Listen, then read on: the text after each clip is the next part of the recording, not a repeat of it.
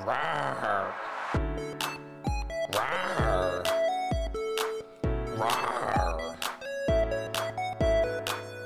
Life finds a way. Hold on to your butts, ladies and gentlemen. Welcome to this avian, ancient, and absolutely Mesozoic episode of the Is What podcast. My name is Michael Graham, and I am here to talk to you a little bit today about dinosaurs. Now, before I get going on this topic, please do me a favor. Don't move too fast, because then I won't be able to see you. But if you don't mind, like this video, subscribe to the page. Go check me out on Instagram at iswhatpodcast, ISWUTT podcast.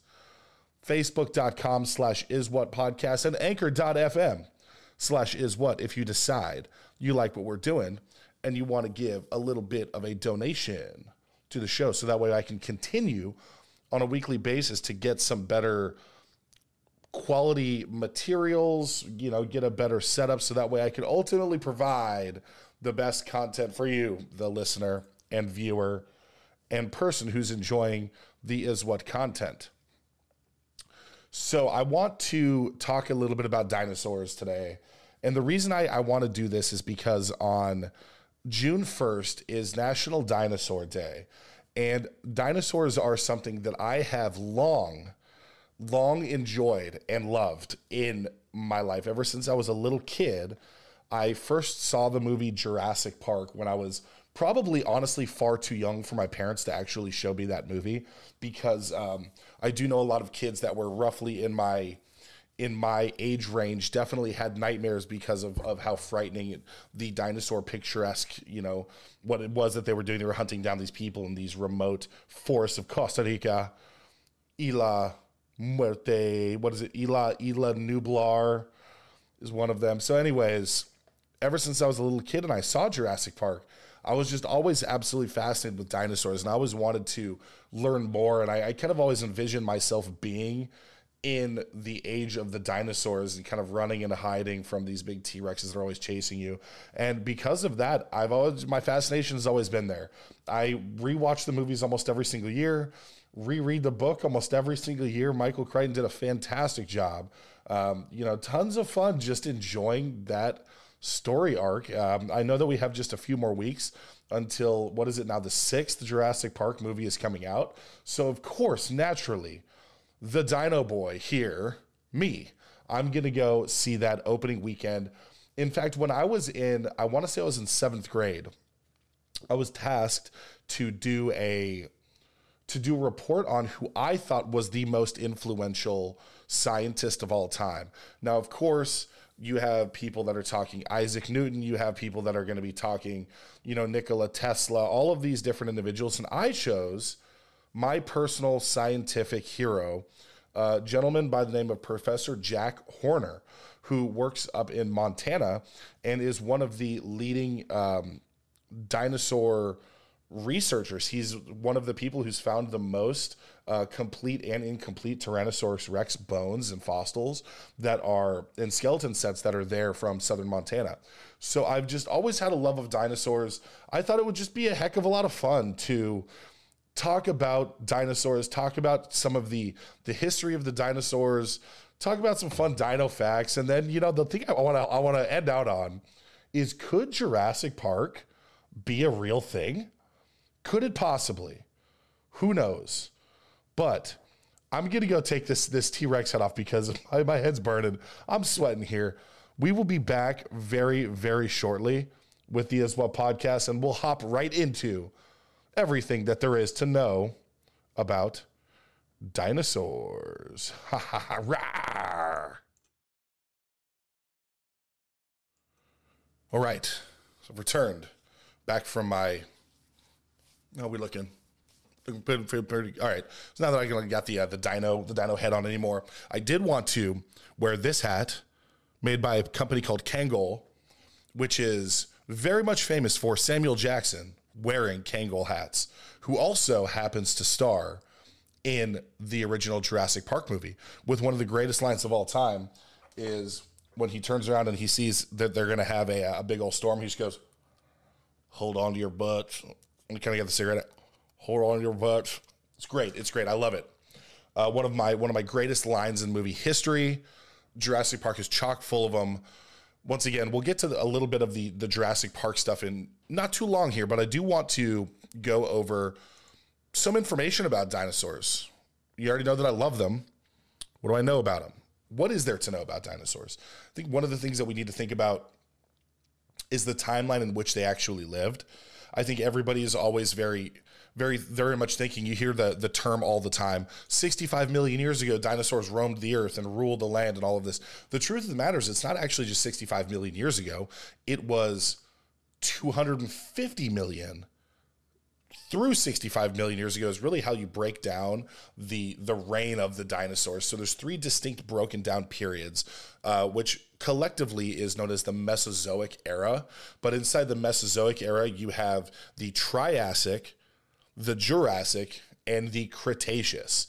And even though a majority of the dinosaurs that were actually in the Jurassic Park movie came from the Cretaceous period, I think Jurassic Park compared to Cretaceous Park, it has a little bit more of a ring to it. So good work on choosing Jurassic Park and not Cretaceous Park. But let's start with the Triassic period, which was 25 million to 199 million years ago. So it was really like the first of the 3 of the different time periods that dinosaurs really started in. And prior to the Mesozoic era, there was a really large kind of like a mass die out on Earth. And there's been a lot of speculation with scientists over what actually caused that. But what we do know is that once we hit the Mesozoic era, life found a way. If you understand what I'm saying from Dr. Ian Malcolm in Jurassic Park, in fact. So 251 to 199 million years ago, this is really when dinosaurs kind of rose up and began to become the dominant species that they were across the globe. And one thing that you have to think about is the actual Earth itself at this time was significantly more warm than it is today. And because of the actual composition of the atmosphere, that allowed for these creatures to grow into the size that they actually did. Right now, I think, when you think about elephants, yeah, elephants are big, but they are not 100 feet long potentially. They're not 40 feet tall. They're not the same size profile as you can get on some of the largest dinosaurs that we had. And a lot of that is strictly because the Earth's composition was different. And at the time in the Triassic period, all of the continents were really clumped together in what we know as Pangea. And as the Triassic period kind of continues to go on, start to separate out, but some of the earliest known mammals also were discovered that came from the mid-Triassic period. So there's these little baby animals and mammals that were running around that actually survived with the dinosaurs. So you can imagine you have like little rat type creatures or what have you scurrying around and digging holes and just, being lucky to survive at that point. But there were indeed mammals running around with dinosaurs during the Triassic period. And some of the earliest dinosaurs that we found that were in fact confirmed to be dinosaurs was about 230 million years ago, which is a very, very, very long time ago. And some of the dinos that came up during the Triassic period, they're not necessarily the most common dinosaurs that we know about here today. They're not the coolest. They're not, like the most sleek and sexy and fun to talk about and unique, because this is where they were really just coming into their own. You didn't see a whole lot of diversification amongst these dinosaurs because they were really just kind of coming into what they would eventually be. And over the next millions and millions of years is where we're going to see the evolution actually branch off and for these dinosaurs to become a little bit more unique. By the time we get to the end of the Cretaceous period, the 3rd period of the Mesozoic era, that's where you get to see a lot of really unique and interesting dinosaurs. So some of the most common dinosaurs that we can talk about from the Triassic period, I'm going to go through this list, and odds are most of you guys have never heard of these dinosaurs that I'm going to list, compared to where the list is going to be a little bit later once we finish the next 2 eras. So check this out. So we have Eoraptor. Might be familiar with the term raptor, but Eoraptor most people don't know of, is one of the very first discovered raptors that slowly but surely once again became that Utahraptor, the Velociraptor, the raptors that we know and love now. After the Eoraptor, we have Gojirosaurus, which is Godzilla lizard, dope name, and the most Italian of all dinosaurs, Paisanosaurus. Love it. Love Paisanosaurus. And this is also, in the Triassic period, is also when the pterosaurs started to evolve. So we had the flying dinosaurs, but even though they're not technically dinosaurs, the flying creatures that pterodactyls and the pterosaurs that we kind of all lump them together is when they also started to evolve in the Triassic period. Following Triassic, then we're going to jump right into the Jurassic period, which is 199 million to 146 million years ago. And this is when the Earth's tectonic plates were not just clumped together like they were with Pangea. Now they're actually starting to separate out into kind of a northern and southern continent there. So you would have the north was called Laurasia, and then Gondwana was directly under that. And with that, then you started to see very shallow, small seas, large lakes becoming formed on those two different continents. And because of that, because of the changing tectonic plate structure in the Earth, the small seas were forming, and that really began to shift the dinosaurs into the more recognizable forms that we had today. Instead of just kind of what we would call dinosaur would be terrible lizards, just lizards cruising around. They really broke into two unique different structures. You had your sauropods, which were long neck dinosaurs, is what I kind of always think as a kid, just long necks. So long neck, big hulking body, very long tail, plant eater, walked on all fours, small little head up top, typically had the brain the size of a tennis ball. So those are the sauropods. And then the next kind of grouping would be the theropods. And that's what we think more as the upright meat eater dinosaurs that have arms, kind of walk on two, not four legs, sharp teeth, bigger heads, shorter necks.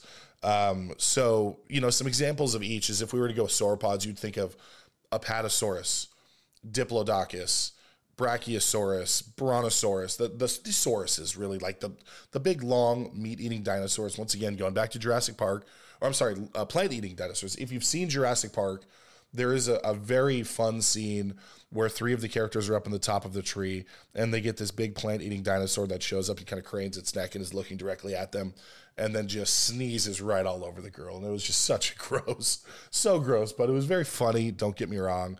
So those are some of the sauropods, and the theropods that started to show up, the meat eaters during the Jurassic period. You have Allosaurus. I always say Allosaurus. When I first learned of Allosaurus as a kid, I always said, think of it as a little bit of a smaller T-Rex, but it had longer arms, like physically smaller overall with longer arms. So you have Allosaurus, Ceratosaurus, Dilophosaurus, Megalosaurus, all of these meat eaters. And that is really what you had in the Jurassic period, is where you started to see kind of that separation. And of course, there's going to be some level of unique dinosaurs that don't necessarily fall into the long necks or the meat eaters. We'll get to some of those in a moment, because that's where they really became prevalent, was in the third and final of the three eras. And this would be the Cretaceous period. And this is going to be from 146 million to 65 million years ago. So when you think dinosaurs all existed 65 million years ago, the truth of the matter is they did not. There was a very long period of time. 65 million was just when they massively died out. So in the Cretaceous period, you had the Earth being even more warm than it was in the Triassic, in the Jurassic, and the continents started at this point to shift and break off into the continents that we have today. So it went from Pangea, so one major continent, into two, and now starting to break off into 4 or 5 continents over this period of time. And this is really, really where we got to see these dinosaurs become much more unique, because they're broken off geographies from each other.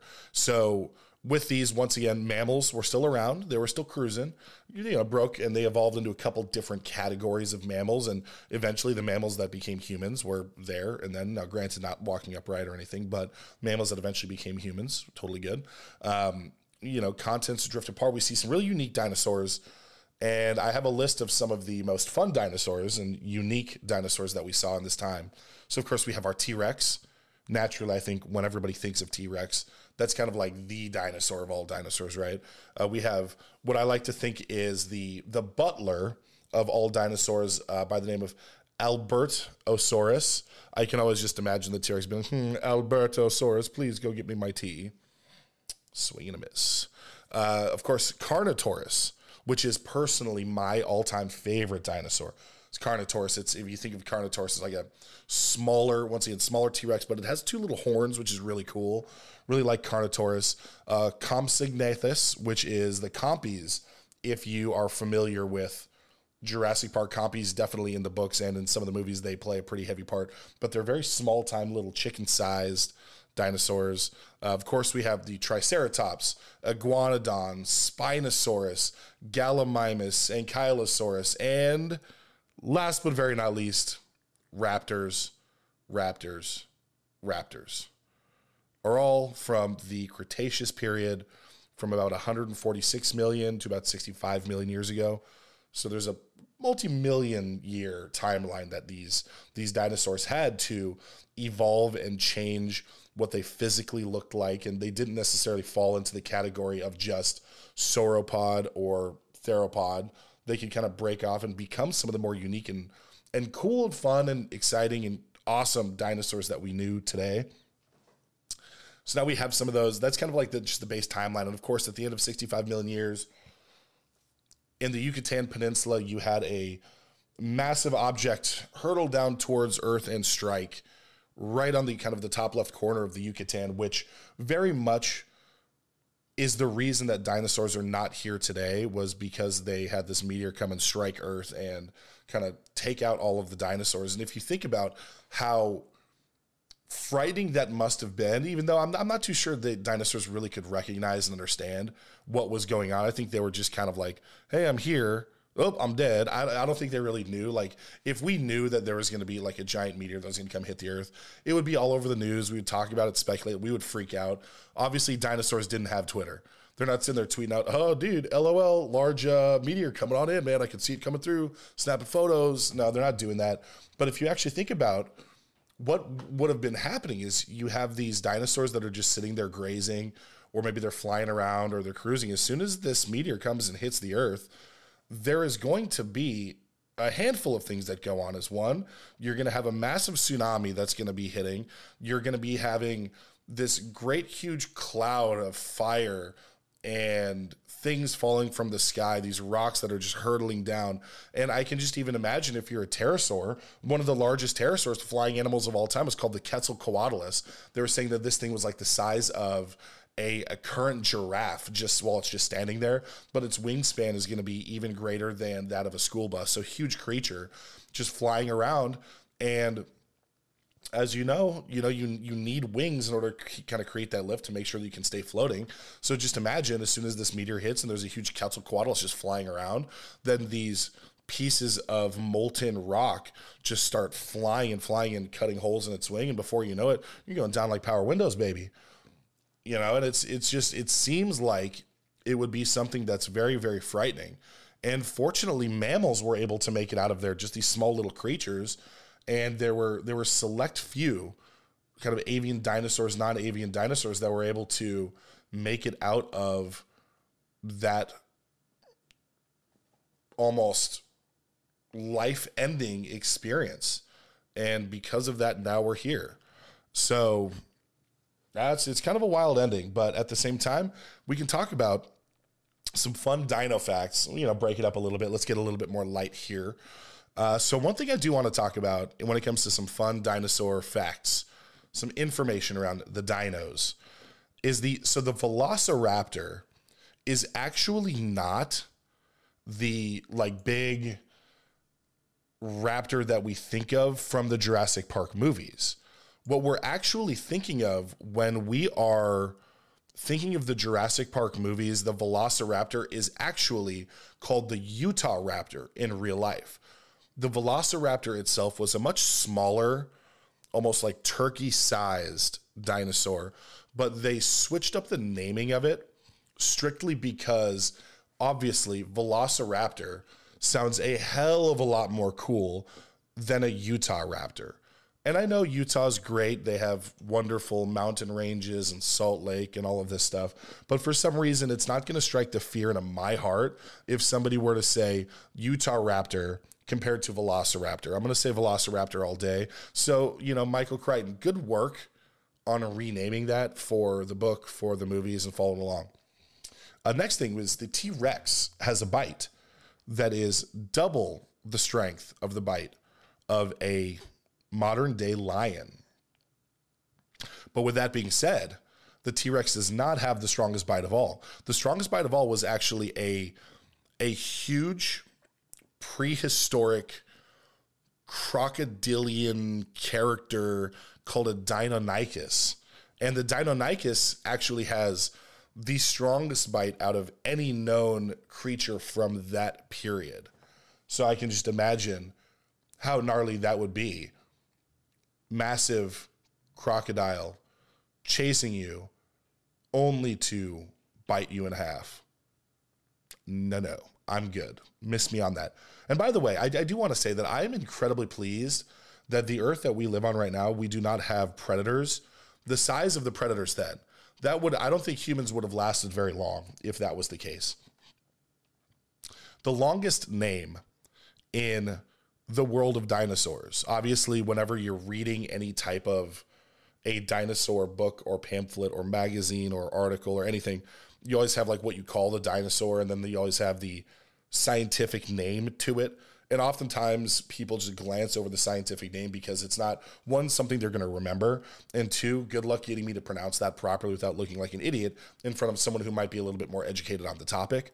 But the longest name in the world of dinosaurs is, and I'm going to get this, Micropachycephalosaurus.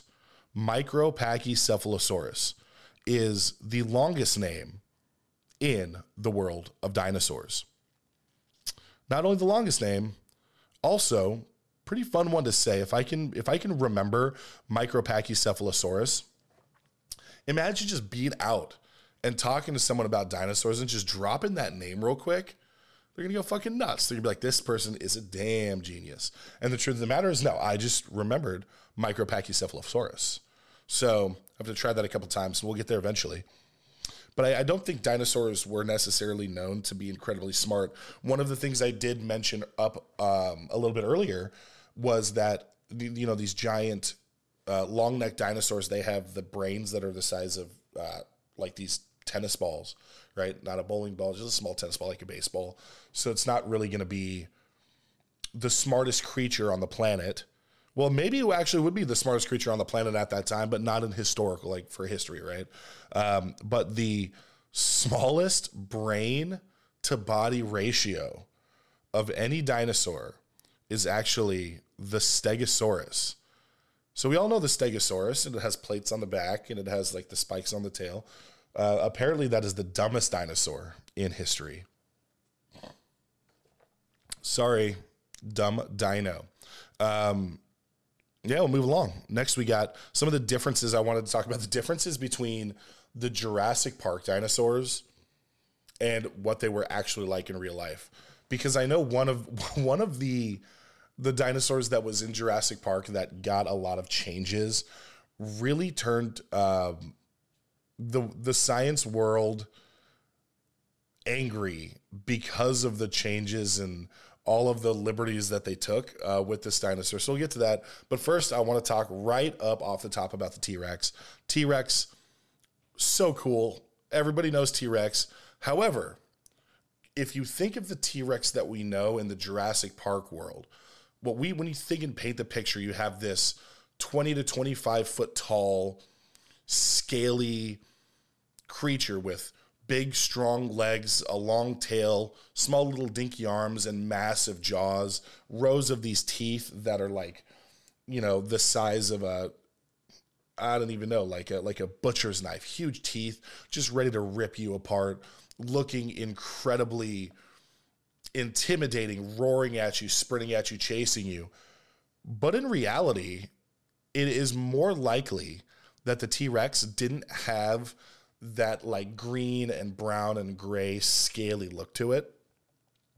I'm going to read a quote from one of the leading T-Rex scientists in the world, who I mentioned previously. I did a report on this gentleman when I was in junior high school, Jack Horner.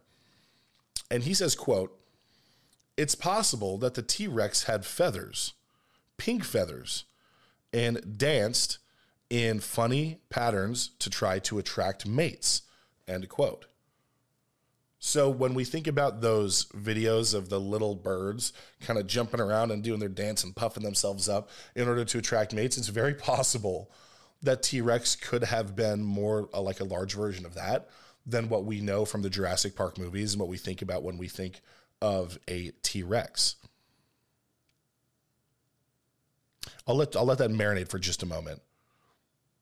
And now we'll go on to the Velociraptor. So as I had mentioned previously, once again, the Velociraptor in Jurassic Park actually was not a Velociraptor. The Velociraptor that they used the skeletal structure to base that creature on was called the Utahraptor, which was a much larger, faster, scarier, more aggressive hunting type of a raptor compared to the Velociraptor. The actual Velociraptor itself, probably the size of a turkey. So it's not really going to be something that one of those is going to roll up and kill a human, a full-grown human, right? But they use the name Velociraptor instead of Utahraptor just because of the fact that it did sound much more fearsome.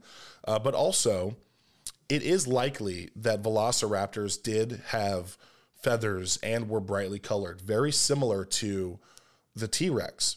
And in fact, the third Jurassic Park movie, there was something that they had done where they had actually used 3D printing to attempt to 3D print and recreate the voice box of a Velociraptor. So they could kind of see like, well, what does it actually sound like? How are they communicating with each other? And eventually it becomes to be a relatively instrumental portion of that movie is that 3D printed voice box. And that is something that has been attempted, but it was not attempted with the Raptors. That was something I believe Jack Horner said that it was the Iguanodon that they tried to do that with. So taking little bits and pieces of dinosaur lore and rolling them into these movies, the Jurassic Park franchise has definitely done that. And now really the final that I want to talk about that has gotten the dinosaur scientific world in a positive uproar is a wonderful dinosaur called Dilophosaurus. And in the Jurassic Park movie, we remember Dilophosaurus from being the dinosaur that eats and kills Newman, that has the frills around its neck, you know, big intimidating frills of black and red and yellow and green. And it kind of, you know, frills and it makes this high pitching, almost like rattlesnake-esque noise. And it shoots this black tar out of its mouth into the eyes of who is intended to be his victim to then blind and burn and can't figure it all out. And then, you know, you get classic Newman from Jurassic Park, one of the worst characters, kind of really sets everything off for all these people to die and get hurt. But he gets attacked by this small, I think that the Dilophosaurus in the movie is probably the size of a large dog, realistically. But it has, once again, the rows of those serrated teeth, and it looks like a dinosaur, sounds like a dinosaur, and eventually kills him and shoots him in the face with this like venomous tar. The reality is, instead of being like 4 to 5 feet long like they showed in the movie, the Dilophosaurus was actually about 20 feet long. So it wasn't just this small little dinosaur. It really was much larger. And I'm not too sure why they decided to make it smaller for the movie. It is what it is. Also, the odds of the Dilophosaurus actually spitting any type of like poison or tar or anything in a projectile way is very, very low. And even though they cannot confirm, there's really never been any evidence of the Dilophosaurus having any type of a neck frill like it has in the movie when it's going on the offensive. So pretty much everything that they built that dinosaur for you to know from the Jurassic Park movie is not true. It's much larger than it actually was portrayed on screen. It didn't actually spit any type of poison, and it didn't have any neck frill. So with that said, they basically just created a brand new dinosaur based on what they thought would terrify us. But they created a brand new dinosaur for the movie. What about creating actual brand new dinosaurs here today? There was a fantastic TED Talk that I had seen years ago that was done by, once again, Jack Horner. And he had a discussion, and he was kind of saying, well, we need to start to logically think a little bit about what is the current version of dinosaurs here today? And I always kind of came back to the chicken, right? And of course, when he's talking to a group of sixth graders and he says, well, the T-Rex is basically a chicken, you're not really going to get very many oohs and ahs out of that. You're not going to really impress a bunch of kids. Kids want to see big ass dinosaurs that are going around eating people. That's what kids really want to see. Let's get real. So Jack Horner started working with a handful of people in his camp, and not only his camp, but at different universities and different science labs all around the world. And they started looking into what it would actually take to create a dinosaur. Now, based on what we know and how our level of genetics or knowledge of genetics has moved on over the past, 50 years or so. So one of the things that they were actually working on is looking at the embryonic stages of a chicken when it is actually in the egg. And one of the things that they had noticed is once a chicken is born, it very much has like these chicken wings that we all know. And you can actually pinpoint the moment in the development of the chicken where it almost has three different, very distinct fingers that then get fused together to become the wing of the chicken. So one of the things that they started doing is introducing a very specific enzyme that would block that unification of those three fingers. So now this chicken has fingers instead of wings. And obviously, if you think about just a chicken with fingers, that doesn't necessarily make you think about dinosaur. So they started looking at the idea of a tail. And they were, just as every so often, you will get like a human that's born with a tail. Because in the actual developmental stages, there is eventually going to be a point where the tail stops growing, just like happens with chickens. They can then introduce another enzyme that does not stop that tail from growing and breaking off, and it will just continue to grow. So now you have a chicken with a long tail and fingers. The next thing they started to look at was, what about the feet? Right? The feet are very prominent when we think about dinosaurs. We don't necessarily think about like web toes or anything. They said, how can we create the feet and turn them into claws? Guess what? They also pinpointed the moment in the creation of this dinosaur while it's in this, or with this, I guess, dinosaur now at this point, we're getting close, while it's in the egg, to introduce another enzyme, another protein that will then create claws. And the final is they were able to find when to introduce a specific protein inside of this chicken egg to start to give the chicken teeth. So now we go from just the chicken we know to a chicken with teeth, claws, a long tail, and claws on its feet. It seems like there are no bounds to what we can do. It's just going to take years of research and all of that. How do I feel about that? I don't know, because on one hand, I think, fuck yeah, dude, please make dinosaurs so we can go check them out. The other side of me says, we have made so many movies and books about why that is a bad idea, where I don't really know. I kind of want to just let them have a go for it. Let's see what happens.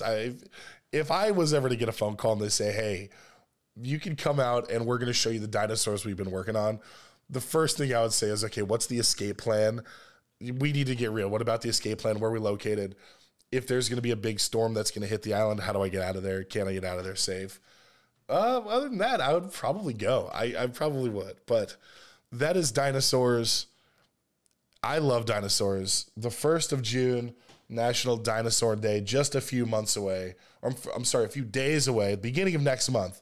So I hope everybody here had tons of fun talking about dinosaurs like I did. Big fan.